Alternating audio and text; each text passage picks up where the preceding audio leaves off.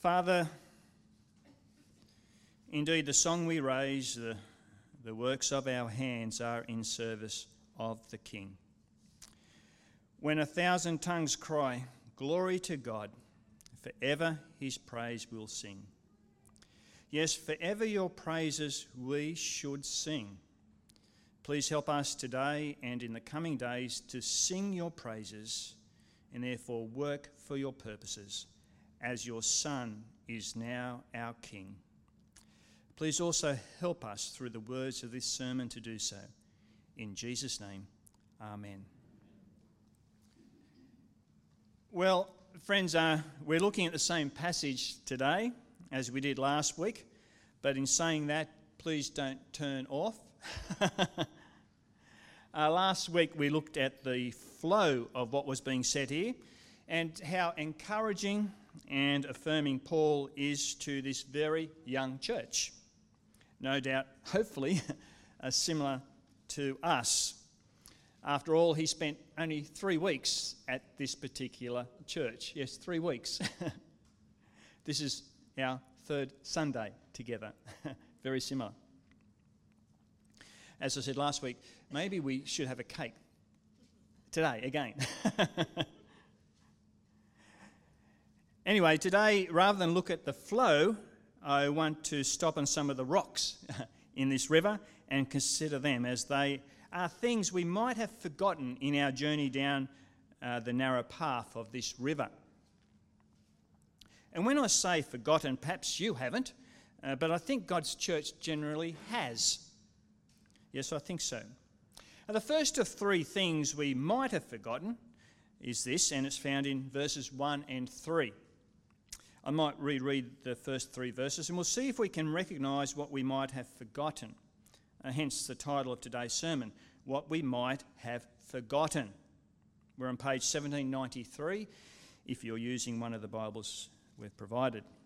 1 Thessalonians 1, 1-3 is what we are reading. In these verses we are told, Paul, Silas and Timothy, to the church of the Thessalonians in God the Father and the Lord Jesus Christ. Grace and peace to you. We always thank God for all of you and continually mention you in our prayers. We remember before our God and Father your work produced by faith, your labour prompted by love, and your endurance inspired by hope in our Lord Jesus Christ. Did you pick up what I think we've forgotten? Perhaps you didn't, as you've forgotten it. It is this, and you can fill it in if you take sermon notes, the forgotten father. Yes, the forgotten father. Perhaps that is one of the rocks we have forgotten today.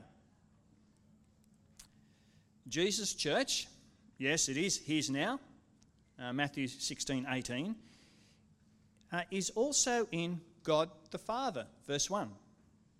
And we are to, thankfully, as Paul was here, to remember what other believers are like before our God and Father, verse 3. Now, if I say too much on this, you're probably going to think that I'm verging on preaching on heresy, but I'm not. Please listen carefully. I found that, generally speaking, at some churches today focus too much on Jesus. I can't believe I just said that. Yes, some churches, generally speaking, focus all the time on Jesus. They only have mission statements that are just about him, and certainly don't include the Father and the Holy Spirit. Perhaps, Alan, you're from St James Croydon. Is that right? We can have a chat over morning and tell you about this one.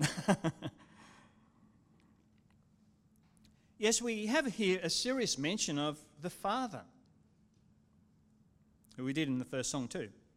Yes, the Apostle Paul talks a lot about the Father. So did Jesus. For example, do you remember the first line of the prayer that he taught his people?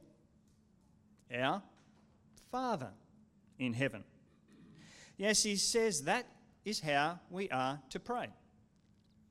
He also says that he only does what his Father does. John 5:19. Very interesting. The Son only does what the Father does. And the Holy Spirit in all believers is also meant to acknowledge the Father.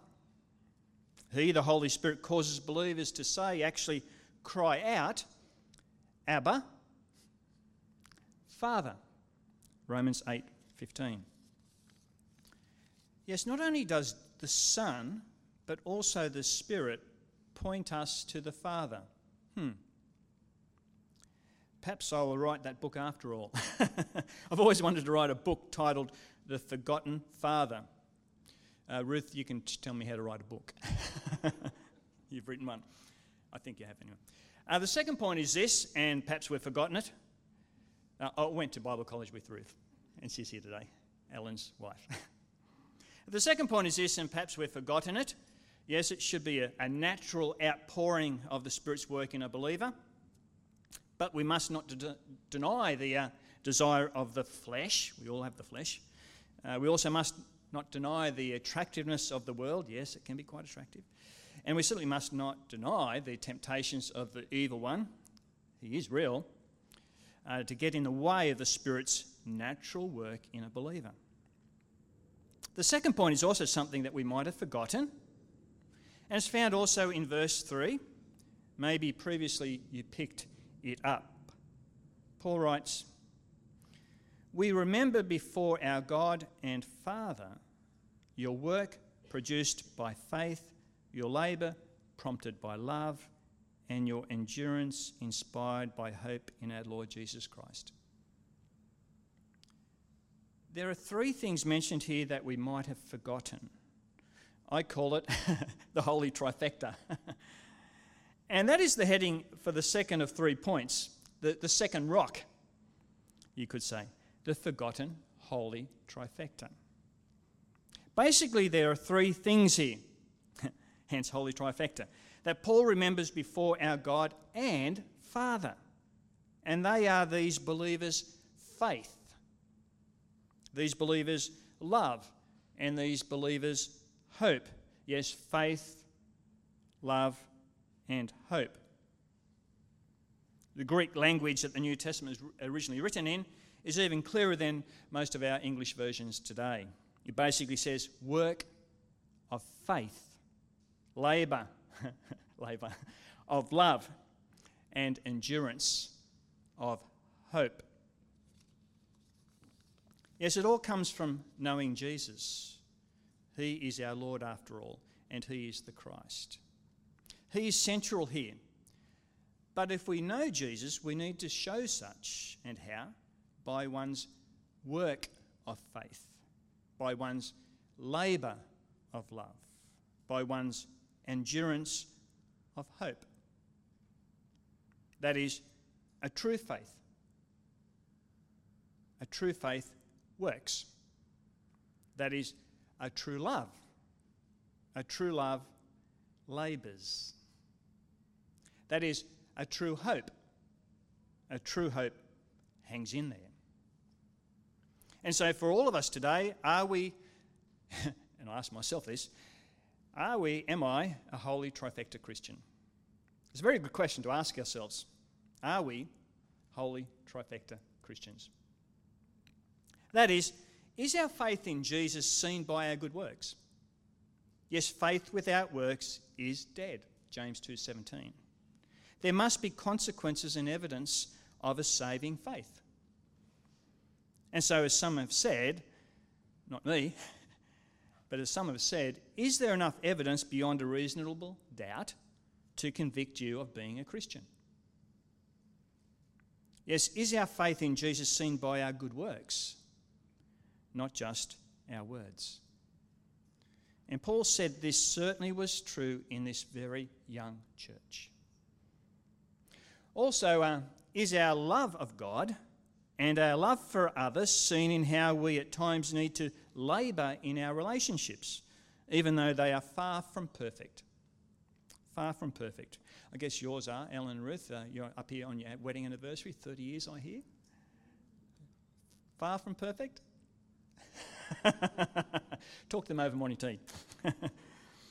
After all, we're still in a fallen, broken world. It's very interesting that the word that commends this church's love, is the word labour. Yes, love is described here as labour. Interesting. That sounds like love can be hard work at times. Finally, in this holy trifecta, there should be hope. That is a hope in Jesus returning to sort out the mess of this fallen world. And this hope in Jesus is seen by others as we, God's people, hang in there through thick and thin, and therefore live for him at all times, whether good or bad, whether in sickness or in health, and irrespective of the consequences that might come our way. I've had a few come my way lately. So, as you live for him at all times, there might be consequences. I should say there will be consequences. Sometimes they are good in an earthly sense. Sometimes they are bad in an earthly sense. Sometimes there might be indifference. Have you seen that? An indifference from friends, from work colleagues, from study friends, from perhaps neighbours, even family members. Sometimes there might even be rejection. Have you seen that? And in some places, dare I say, persecution. But a follower of Jesus hangs in there. The hope that a follower of Jesus has endures through all of this. Yes, the work of faith, the labour of love, the endurance of hope, that describes what a Christian should be like. That also describes our Master Jesus, doesn't it? He worked, he laboured, he endured. Praise God that he did. I suppose the question for all of us is this: what is our Lord perhaps pushing us on at the moment? And he does push. He knows what we're like. Is he pushing you to do something? Is he pushing you to keep doing something? Is he pushing you to simply endure? That is, not give up hope, to hang in there despite what's going on in your life at the moment. Yes, come Lord Jesus, come. He's certainly a game changer, and he is coming, you betcha. He's coming. And when he comes, he will gather his people together. So hang in there, my friends, hang in there. And talking about his second coming, it is, as I said last week, at the end of every chapter of this book to a young church. And this world in which we live is not only very difficult at times, man, it can be so hard at times, but it can also be so attractive. And so attractive that, generally speaking, we might even forget that he is coming back. But he is. And this time when he returns, he will not be returning to offer salvation, but to gather those who have received his offer of salvation, and to judge those who have not. In the third and final point, the third rock, as I call it, that we have in this river, what is it that we might have forgotten? Well, it's found in verse 10, and it concerns the coming of Jesus. It concerns something that some in the church today sadly reject or sadly distort. But it is very, very clear. And what is it? It is the forgotten punishment to come. Now, I guess that we don't like to talk about this one, do we? Like, who here likes to finish every paragraph of their letter, every chapter of their book, talking about God's wrath? I know I don't. I wouldn't. But if you were writing a letter to a young church, would you mention it? Yes, would you mention the punishment to come? That is, would you mention the second coming of Jesus? And more than that, to encourage this young church, Paul not only mentions the second coming of Jesus, but he also mentions the wrath, God's wrath that is coming. And that all who have placed their fair dinkum faith in Jesus, that is, have received his offer of salvation, will now escape it. In verse 10, we are told that all who now follow Jesus wait for his Son from heaven. We've sung about that. Wait for his Son from heaven, whom God raised from the dead, Jesus, who rescues us from the coming wrath. Have we forgotten this bit? Paul makes sure this young church never does. That, no doubt, is part of the reason as to why he mentions it in every single chapter of his letter to them. He mentions the day of wrath that is coming. He mentions the punishment that will be handed down on those who reject his Son. Friends, I don't know about you, but I find this extremely humbling. It stirs up in myself a healthy fear, a healthy trembling. It makes me realise how holy God must be. No wonder he is described as holy, holy, holy, Isaiah 6:3. Now there's another trifecta. Now I've said this before, but I need to say it again, as reminding ourselves of it keeps us in the right, thankful relationship with our God. As he is so, so good to us. It reminds us of what we are naturally like. But more importantly, it reminds us of what our God is like.